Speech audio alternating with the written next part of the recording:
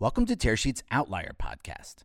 This subscriber-only podcast is exclusive for our Outlier members. We go deeper with subject matter experts to take actionable steps that can impact your business and practice.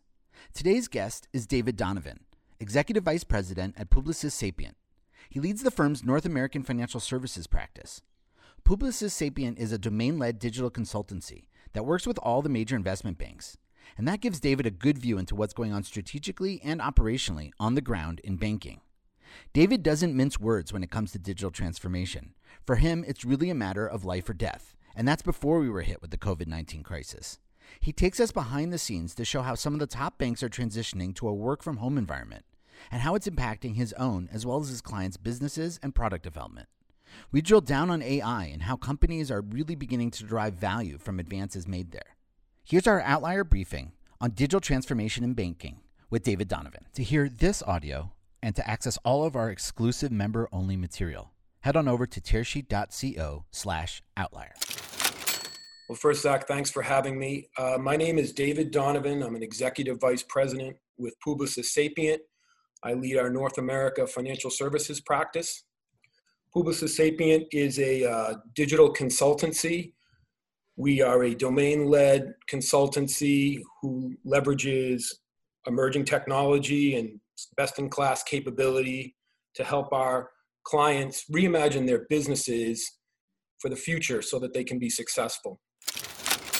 First of all, Publicis Sapient works with all the major global investment banks as well as most of the global investment managers and hedge funds and certainly government entities that are involved in finance.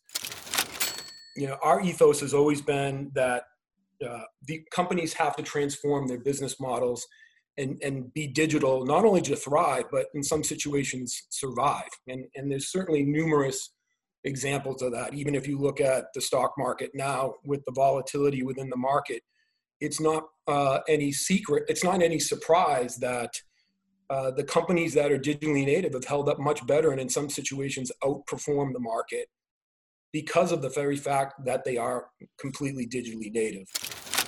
Only 17% of banks are successfully deploying a digital model. And another stat that I found telling is that pre-COVID, 43% of banks really only had like maybe a little bit of a strategy or a working roadmap. You're going to see a lot of M&A because one thing that COVID has done is it's created a lot of depressed valuations. So I think that's a perfect example of where people within these small businesses need this funding right now. And because of legacy technology, they're not getting the immediacy of that funding, where fintech has the ability to fill that void. I think you'll see more examples of that as we go on. Well, I think when you look at a company like Goldman Sachs, I think they absolutely get the urgency to be digital. You look at some of the technology and some of the offerings they've made in the marketplace. It's incredible. They're fortunate in some ways because they're not saddled with legacy technology. And to access all of our exclusive member-only material, head on over to tearsheet.co/outlier.